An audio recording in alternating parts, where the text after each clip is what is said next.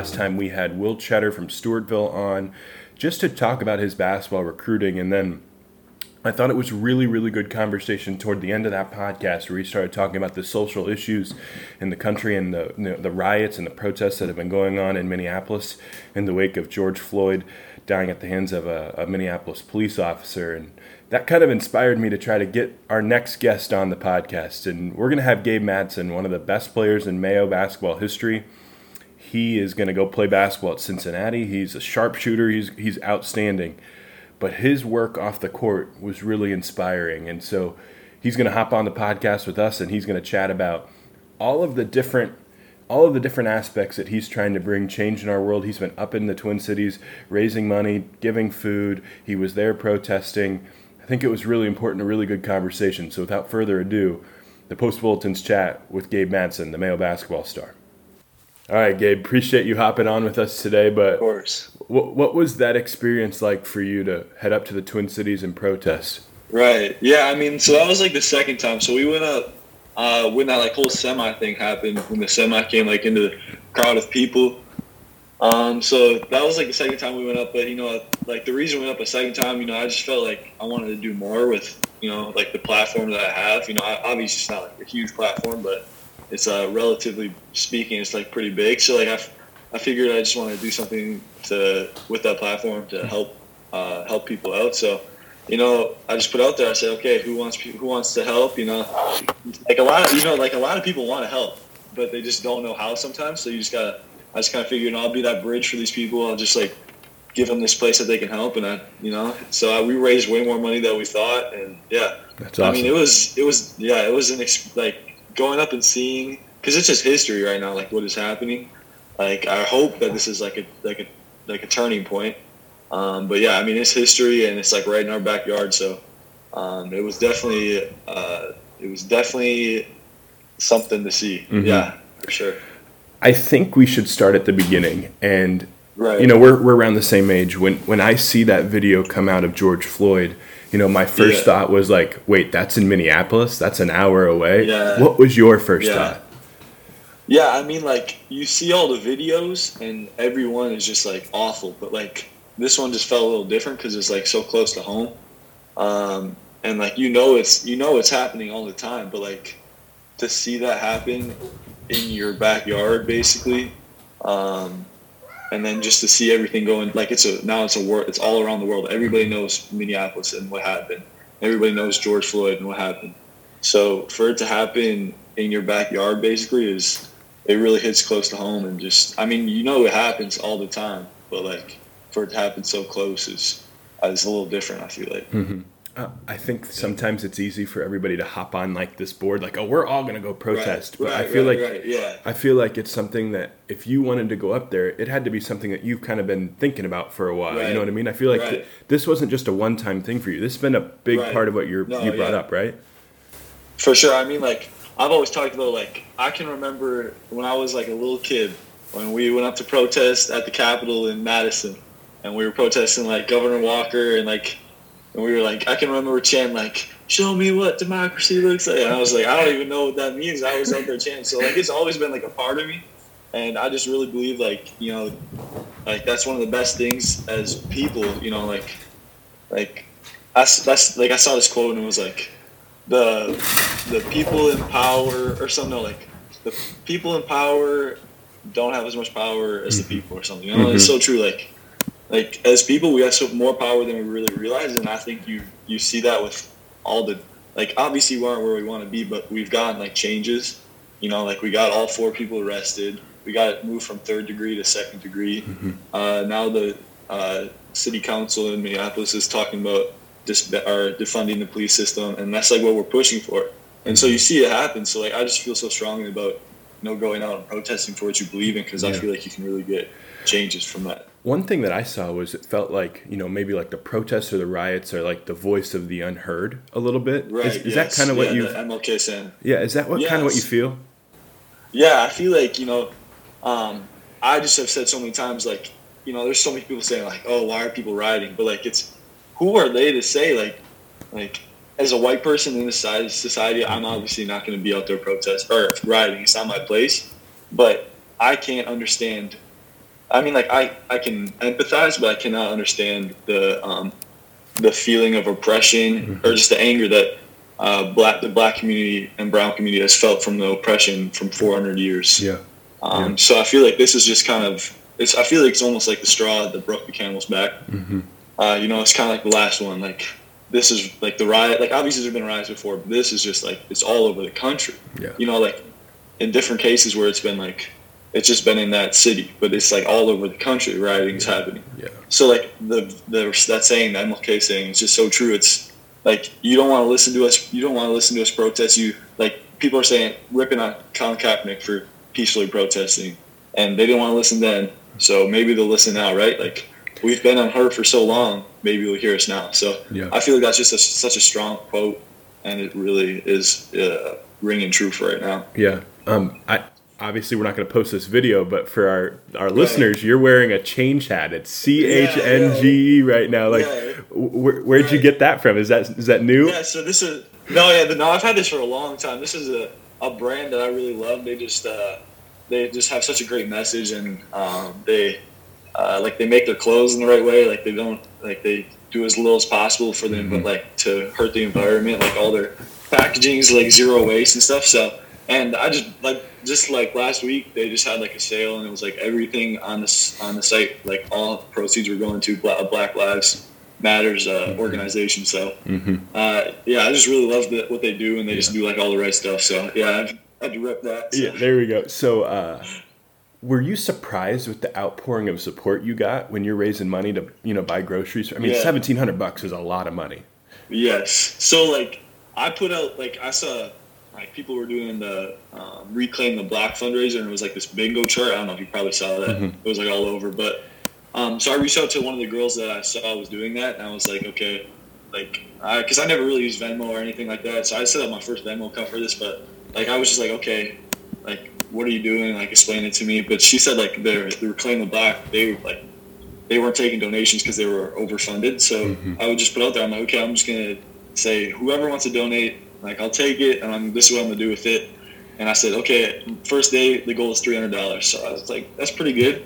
First day, I got $1,000. So I was like, wow, okay, this is way more than I expected. So, yeah, I mean, like, I knew I had, I had a platform, like I said before, but, like, with Cincinnati and everything. So, like, I had so many people from Cincinnati donate, and it was way more than I ever expected. So I'm just so thankful that, like I said, like, people want to help, but they just sometimes don't know how. So, it's good to just show people what they can do. So I think now is an interesting time with sports because I mean we see Dame Lillard speaks out. We've seen LeBron has obviously been very outspoken. Yes. How do you embrace that? You know what I mean? Like knowing that you do have a platform, knowing that what you say kind of has some power sometimes. How do you embrace that, or how do you have to be a little bit more careful with what you say? Right. Yeah, for sure. I mean, like obviously my platform's not as big as those guys, but like obviously there's kids watching me and like looking up to me, and like it's hard to like I can remember when I was a little kid and I was looking up to kids on my dad's team, so like obviously I have a little bit more bigger platform than those kids, so like it's hard to like when I'm in this situation right now, it's hard to like think back to like when I was like a little kid looking up, but like I know there's like little kids out there, like there's kids my age even, and so it's just like I can use this in the right way or I can not. There's like I see a lot of kids who are not doing the right thing, and I see that, and I just know that people are watching, and it's just really about how I want to use it. So I feel like you said, like all these professional athletes, like that's who I'm looking up to, and I know that there's kids looking up to me. So it's just like I try to do as much as I can with the platform I have, and I feel like that was a good way to use the platform just to raise a little bit of money to help out. So how do you think that sports can help us? Because eventually, I'm kind of in this time when I see everybody's protesting, and it's good that they're protesting, but a part of me also looks at it and go, well, will these people care in 3 months? You know what I mean? Right, yeah. How do you feel like we can have like a long-term change, and can sports help that? Yeah, I think, sports has such a big impact on people, and I feel like we're really seeing that with how, like, it's just kind of come to an end recently, and people, how much they miss it and stuff. But yeah, I mean, I keep seeing all over on like Twitter and stuff, like like you'll support us now when it's like trendy, right? Like you're gonna support Black Lives Matter when it's trendy. Are you gonna support it like later on? And I've like the biggest thing we can do right now is just like educate ourselves.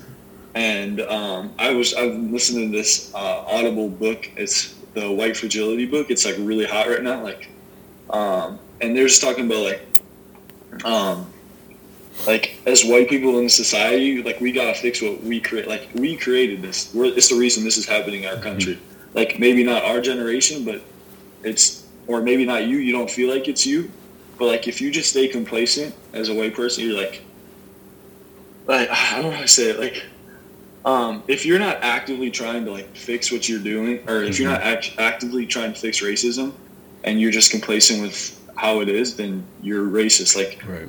Because you're not trying to fix the systemic racism that cripples our country. So I feel like we just need to like educate ourselves, and like obviously it's fresh right now, but like when it's not fresh in a month, are you still going to be there to fight for it? So yeah, sports is going to have such a huge platform for this, and hopefully they just use that in the right way, continue to keep fighting for it. Yeah, it kind of goes back to like the whole, if we really care about this long term, then this is something that we're going to do. Like we might not have been the problem, but we can certainly be part of the solution, right? Right. Exactly. Yeah. Like I've seen so many, like this is the end of our generation is where it has to stop. And I hope that that's true. Like it's easy to say and it's even harder to do. Like if we really want to make a change, like we can't just stop after a couple weeks. Like we have to keep fighting. It's gonna be a long journey. And like I just recently put out on Instagram and I said like I just love the no justice, no peace. And like I'm all about peace, like I put like peace out there all the time, but I just like love that word. Like I hope someday we can live in peace, but like until then, when there's like no justice, like I'm gonna fight for justice until the day I die for everybody. That's just what I stand for, and I think that's so important. And if there's not justice, then there's not peace. And I just hope someday that before I'm gone, I can see that happen. But if there's not, I'm gonna keep fighting for it. So when you see the outpouring of support from Cincinnati and all those people. Right. Did that maybe kind of show you that, hey, I made the right decision with my school? Did that make you feel a little bit better? Yes, for sure. I mean, there were just so many people. Like, I want to say, like probably like close to 50% of the people that donated were probably Cincinnati people, which was like amazing. And they were just like, "Oh, can't wait for you to get to Cincinnati. Like, thank you for using your platform," stuff like that. So it was just like really proud to call Cincinnati my home in hopefully a couple weeks. So that was definitely made me feel really good about the decision. For sure. Yeah. So you are speaking out about it. Will Cheddar was on the podcast. He speaks out about it. Right. What? And you guys are friends. You know what I mean? What's that like having this? Like, this is Rochester guys, right? Like, you guys are like one of the best basketball players in this area, and then you're also kind of friends, and you're also united on this. How's that nice to have that connection there? Yeah, we've just had a lot of talks because like. He obviously in a little bit of a smaller town, he goes to like a smaller school, and I can just relate to that. And I think he's just like it's just good to be able to like have those conversations because in a smaller town like where I came from, it's harder to find people with the same kind of views, right? A little bit more conservative, and so like it's been good to have. I think for us to have those conversations because we have it's crazy like how much we have in common. Because like we both lived in China. I don't know how many people know about that, but like we both lived in China. Obviously, we both are pretty good at basketball, and then like just our views are like very much the same. So it's just been good to find that a like person and have those kind of conversations. But yeah, it's been good to get to know him a lot more and stuff. So I want to know more about the China story. You both lived in China. Take me through that. So this is crazy. Like I haven't known Will for super long. Like we've been here for 3 years, but I probably met him for the first time like last year. We worked out in the winter a little bit, but now we're just like really close because we've been working out there every day. But yeah, like the first couple of times we worked out, we were just like talking, and he was like, "Yeah, I lived in China." I was like, "Wait, I lived in China too." And then he was like, like it turns out it was like the same exact, like he lived there for 2 years, we lived there for 1 year. Wow. Like, it was the same exact, we were there the same exact time. He lived in Beijing and we lived in Guangzhou, so we were like complete opposite parts of the country. But yeah, like his dad's work took him there, and my parents both decided they just wanted to teach abroad for a year, so because that's something that I always talked about. So I think it's just that we have that worldly view has just also like given us different mindset than a lot of people. So yeah, we have a lot of cool conversations, like just crazy how much we can relate. So. That's awesome. Are you trying to get Cincinnati to offer him? Yeah, so we've been, they've been like talking to him a little bit, but they've like picked it up a lot because we were just like telling him like you gotta offer this dude, because we see him every day. We're like, this dude is good. Like he's the real deal. Yeah. So they're picking it up a lot, and we're recruiting him, even though they haven't offered yet. We're still recruiting him. So we hope we can get him to Cincinnati because he's such an awesome guy. So what have been those backyard workouts with like Coach Norris and everything, and you got Will there, then the King boys? Like how intense have those been? Yeah, I mean, like that was the first. Like we got some good run. Like I hadn't gotten some good running in a while, so it was good to get like all those guys there, and it's just crazy that like we have like that many good players in like small town Minnesota, like just hooping outside. So it was good.